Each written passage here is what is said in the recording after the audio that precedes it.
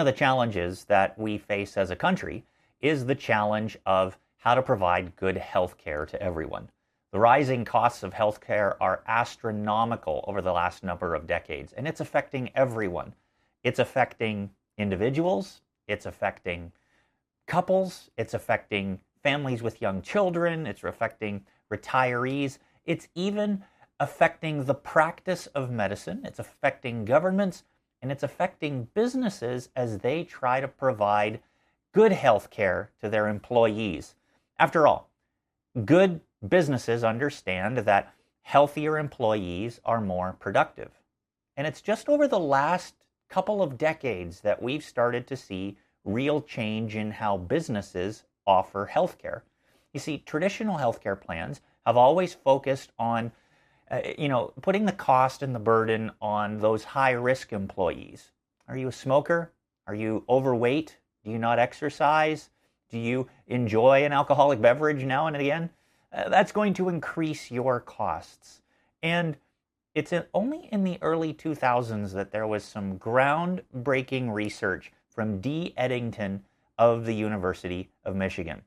I found this great opinion piece on the Huffington Post that said this. It was Dee Eddington's study that shifted the approach to wellness. He found that people don't have consistent health behaviors or consistent health outcomes. In other words, many people move freely between high risk and low risk during their lifetime, even within a given year. And that's amazing, considering that our health care plans are annual plans that we sign up for every year. And we can change from high risk and low risk in the middle of a year. And what they discovered was that an entire group of employees, the rest of the employees, weren't really encouraged to take care of themselves. By businesses only targeting and approaching high-risk employees, they were ignoring the others, and employees weren't taking care of themselves. So, a new set of solutions was launched in the mid-2000s that took an entirely different approach, the article said. This new approach considered not only Eddington's research, but authors and writers and doctors such as Daniel Pink, B.J. Fogg, Dr. Laura Hamill, and others, and they talked about something different: motivation and behavior. And companies like Limeade, Virgin Pulse, Red Brick, and others started to create different kinds of wellness programs that focused on an employee's total well-being. Don't just focus on the smoking. Don't just focus on the eating habits. Don't just focus on the lack of exercise or the drinking, but focus on why. And they started to ask and offer ways to reduce things like stress, give you better sleep patterns, give you better job satisfaction at work, give you better financial health, budgeting programs, and things like that. And there was more. They even went so far as to provide things like healthy snacks and healthy meal options at the workplace, in the work cafeteria or in the lounges. They allowed them and they promoted employee activity groups and doing different things, including making executive leadership participate and set the example that helped create lasting change in some of these companies. And according to the opinion piece, these changes are seeing valuable results. There was a study posted in the January issue of the Journal of Occupational and Environmental Medicine that listed that companies that worked on this, that had high well-being among their staff and employees, outperformed the 500 largest U.S. companies listed on the S&P stock index, the S&P 500 index, by 235% over a 6-year period. So, while there's no issue that healthcare is a problem in our country and that there's a lot of contributing factors as to ways that it's going to take to solve it, and it'll still take years and years of conversation, what they discovered is this. Sometimes we fight the wrong battle in order to try to solve the problems that we have. We've been learning this in our series called Living Hope. And as we conclude that series today and our look at the letter that Peter wrote to a number of persecuted Christians who were scattered all around north edge of what we would call Turkey today, he gives them a rousing reminder that when you're dealing with incredible suffering for your faith, and when you and I are dealing with incredible suffering for our faith, make sure you're fighting the right battle. In other words, make sure that you have the right understanding of suffering. A couple of weeks ago, we shared something that I think is groundbreaking and something that Christians, especially in North America, struggle with. And that is this: suffering, sacrificing, and having people respond negatively to our faith is not something that we should run from, but that we should rejoice in. When we have to pay a price in order to follow Jesus, we should rejoice in paying that price. And we have a hard time doing that as Christians because we have a hard time when we suffer in the first place. And so Peter says, you've got to make sure that you're fighting the right battle when it comes to suffering for your faith. Just like the healthcare industry, like businesses wanting to cut costs and providing healthcare to their employees. They know they need to do it, but it turns out that they may have been fighting the right battle. And so they've started to make some adjustments that has helped see their businesses improve. You and I, we need to fight the right battle in order to see our view of suffering improve and our lives for Jesus, our walk with Jesus, our Christianity mature and improve as well. Why do we need this? Well, if you've got a Bible with you this morning, why don't you turn with me in them to 1 Peter chapter 5, or just follow along on the screen.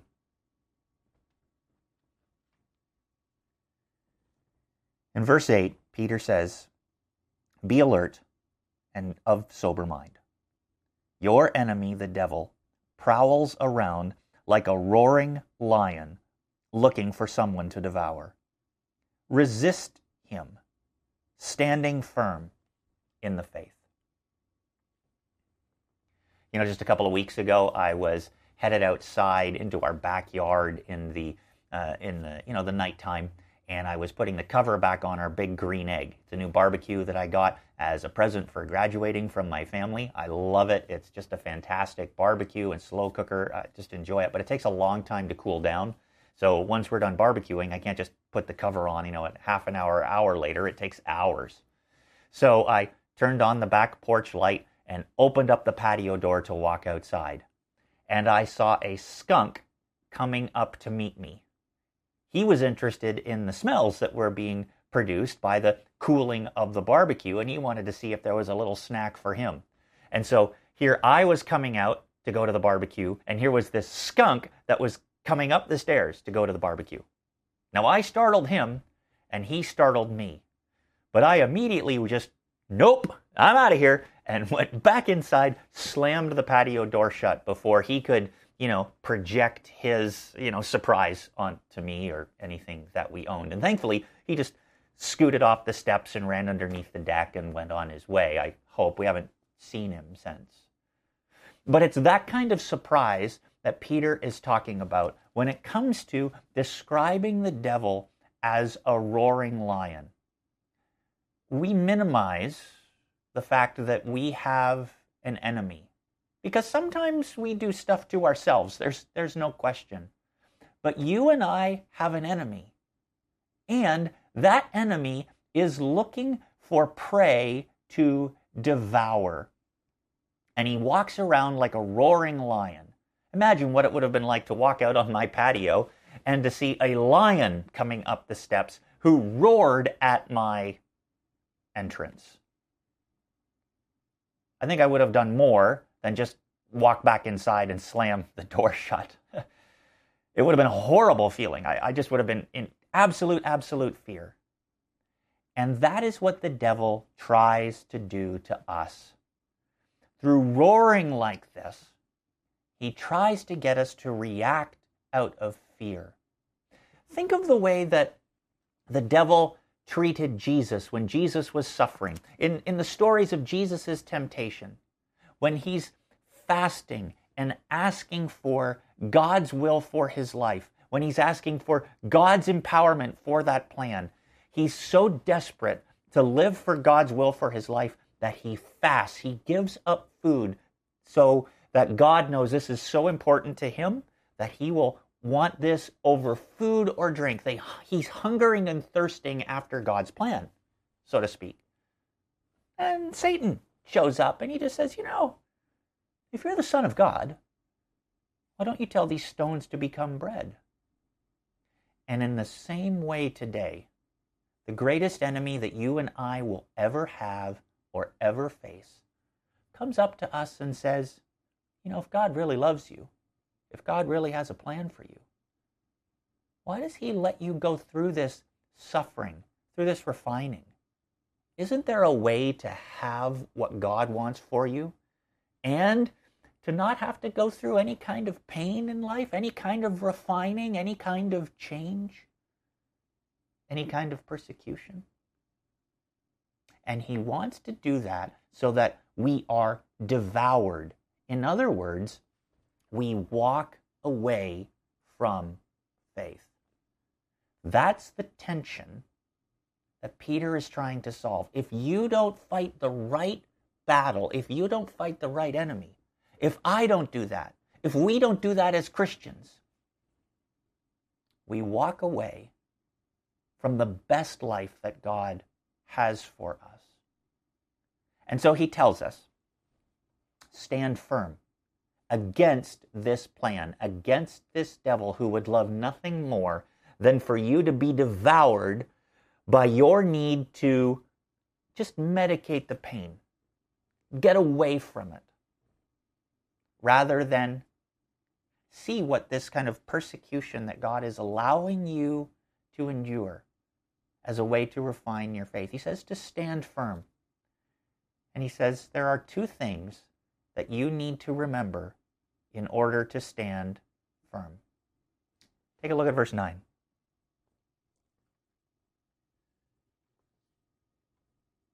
Resist him, standing firm in the faith, because you know that the family of believers throughout the world is going through the same kinds of suffering.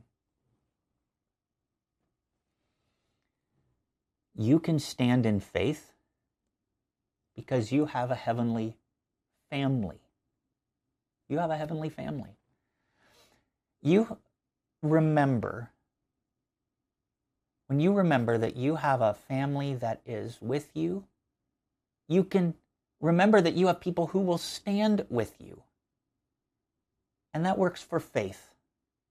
That works when people are being persecuted for their faith. It works when people are suffering to know that people are with you. And for the heavenly family, this actually works in a couple of ways. The one is that you're part of a worldwide family. This family is all over the world, Peter says. That no matter where you go in the world, you are not alone. That was one of the reasons my family and I could move from Canada and come to the United States and leave all of our blood relatives behind with a 3-month-old child, starting a new job, figuring out a new culture, new systems of banking and all the things that we needed to do. Because we had support, because we had a family, no matter where we went, we could always find a church of people who loved Jesus, who taught the Bible, and sought to live out the Great Commandment and the Great Commission. In other words, no matter what you're going through in life, you're never alone because of your local church. There's always someone who is available to walk with you in whatever moment you are facing. But secondly, it also means this, that because of the sheer number of people all around the world as part of this heavenly family, you have people who are experiencing or who have experienced what you've experienced. you aren't going through something unique in your life. And that means that you can learn from someone who's walked through what you are now walking through.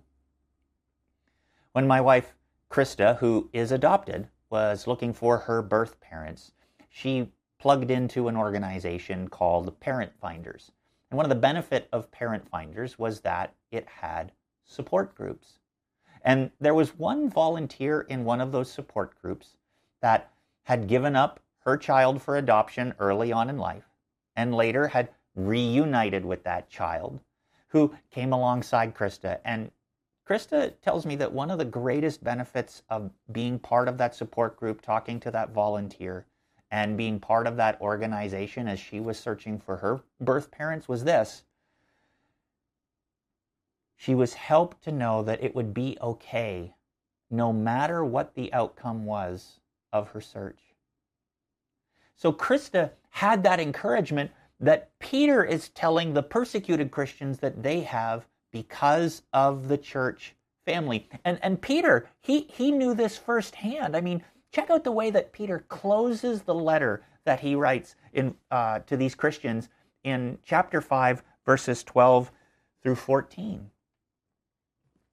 He says this: "With the help of Silas, whom I regard as a faithful brother, I have written to you briefly, encouraging you and testifying that this is the true grace of God, that standing in suffering and persevering in suffering really reveals God's grace to us.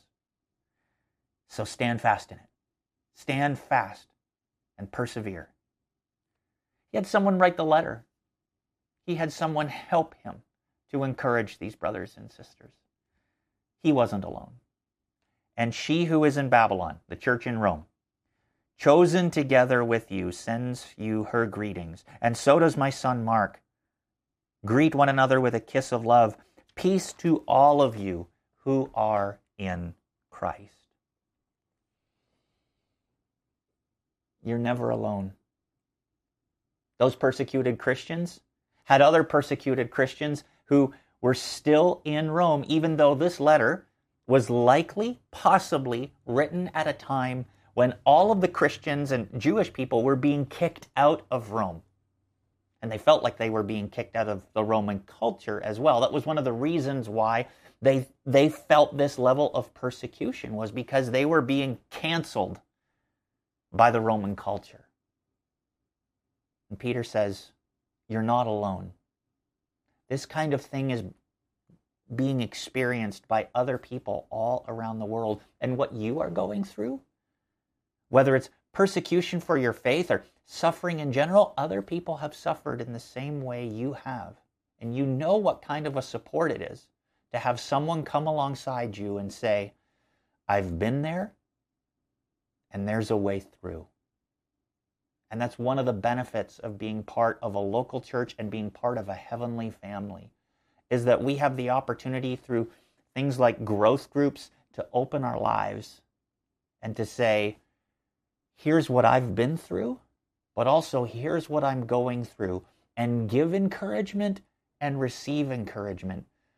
In no way that just meeting online like this and watching a video feed or meeting on a Sunday morning allows us to do. It takes that life on life, one another moments. And then as natural friendships develop, we start to see those kinds of things happen as well, where we are encouraging to one another to stay true to God, even if it's costly, that God has a plan for the persecution that we face, for the suffering that we face, for the sacrifice that He is asking us to give. Now I know that, especially in churches, we can be quick to try and fix each other's pain. We don't want people to feel persecuted. We don't want people to feel suffering. I understand that.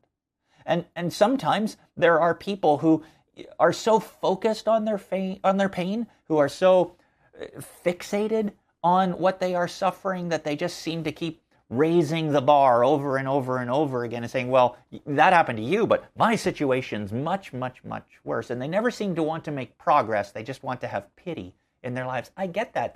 There's both sides where people are just fixers and people who are just addicted to pity. But that doesn't change the fact that when the church gets this right, it can be a real encouragement to continue to stay in faith. And remember that the enemy that you have is looking to get you away from your faith. So Peter says, lean into other people who have that faith. And one of the ways you can do that is to remember that you have a heavenly family, that your pain is not unique, that no matter where you go, you can find a Christian, you can find a church that is encouraging to you. You know, one of the things that this pandemic season of isolation, 6 feet of social distancing, wearing masks all the time, has really revealed to me and really revealed to us is that just a little bit of encouragement goes a long way. A phone call, a letter, an email, a thank you card, a note, setting up a video chat and having a meal with someone that you can't normally see can go a long, long way in helping people who are struggling with sacrifice and suffering and persecution. It's because you have a heavenly family that you can stay true and resist walking away from your faith. So Peter says, never forget that you are never, ever alone. But that's not the only thing he says. He actually goes on to say that you not only have a heavenly family, but that you have a heavenly Father. Take a look at what he says. And the God of all grace, who called you to his eternal glory in Christ, after you have suffered a little while, will himself restore you and make you strong, firm, and steadfast. To him be the power forever and ever. Amen. You stand in faith when you remember that you have a God who will redeem you. He has redeemed you, and he will redeem you. You see, God wants you to share in the same kind of glory that Jesus received when Jesus rose from the dead. He rescued, he redeemed, he honored, he exalted Jesus. And he wants to share that with you if you hold fast. And God is coming. God will rescue you. It seemed like all was lost for Jesus when he died. His disciples scattered, but 3 days later, Jesus was back because God raised him from the dead. God redeemed him, restored him. And now, Jesus is sitting at the right hand of God the Father, and Jesus has been given the name that is above every name. His name, the name of Jesus, every knee will bow, every tongue will confess that Jesus is Lord, to the glory of God the Father. And he invites us to share in that glory, all because of Jesus. You have a heavenly Father who will redeem you, and it will be a redemption that will last for all eternity. You know, one of my favorite scenes in the Lord of the Rings trilogy, in the movies that came out recently, was a scene from the Two Towers. The Fellowship had all but broken up, and it seemed like the ring bearer and his companion were lost, and the other two hobbits were gone and destroyed. And the remaining 3 members of the Fellowship, Aragorn, Gimli, and Legolas, were wandering through a forest trying to see if there was any hope. But hope was failing. And then all of a sudden, this mysterious rider in white showed up. And these companions felt threatened. They drew weapons because they thought it was one of their enemies, Saruman. the White Wizard. But it was not Saruman. It was their friend Gandalf, who had assumed the title of the White Wizard. He was no longer Gandalf the Grey. He was Gandalf the White. And when they realized that it was him, they said, "Gandalf." And he said, "Yes, that is my name. I have come to you at the turn of the tide." In other words, now that the time is right, now that the moment is ready, now that it's ready for our situation to be reversed and it needs to be redeemed and it needs to be restored, I am here. And God does exactly that in a way where he receives the most glory, the way that he receives the best way for him to be revealed, for him to help. He shows up at exactly the right time that he means to. So you can trust in that. Now, having said that, that doesn't mean that you can't wrestle in faith. Jesus himself, before he went to the cross, said, "If there is any way, Lord, take this cup from me, take your wrath from me, but not my will, your will be done." And in the Psalms, we see all sorts of records of pleading with God for his favor to come and to restore Israel, to restore the psalmist, to restore the writer. But we can trust, like those psalmists did, like Jesus did, that God will rescue, that God will redeem, that God will restore. So never forget that no matter what you're facing, no matter what persecution, suffering, sacrifice you're in, you are never abandoned. The greatest enemy you will ever have and ever face wants you to think that you've been abandoned, that you are alone, that you are unloved, that your church family has abandoned you, that your father has abandoned you, and that is not the case. So stand firm by remembering two things. You have a heavenly family. You have a heavenly Father. And that means this: you can stand firm because you will never stand alone. Here's some questions for you to discuss this week in your group, with your family, and with those that are watching with you. Question 1. How does remembering that you have a heavenly family who has had similar experiences help with suffering? Question 2. How does remembering that you have a heavenly Father who will redeem your suffering help with suffering?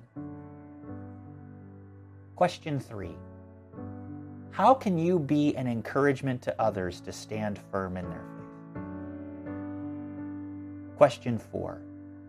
What would be an encouragement today to you to help you stand in your faith? Let me pray for you.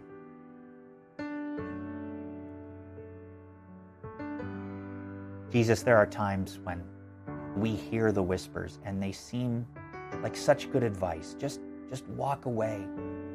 Just give ourselves a little bit. We don't have to suffer so much. We don't have to give up so much. We don't have to endure so much to follow you. But those are not your thoughts. Those are the words and whispers of a roaring lion who wants to devour us. Lord, would you help us when we are in times of suffering for our faith and suffering in general, that we have a heavenly family, that we have a heavenly Father, and that we can stand because we will never stand alone. Would you help us to remember that? And would you help us to stand in faith, we pray, in Jesus' name.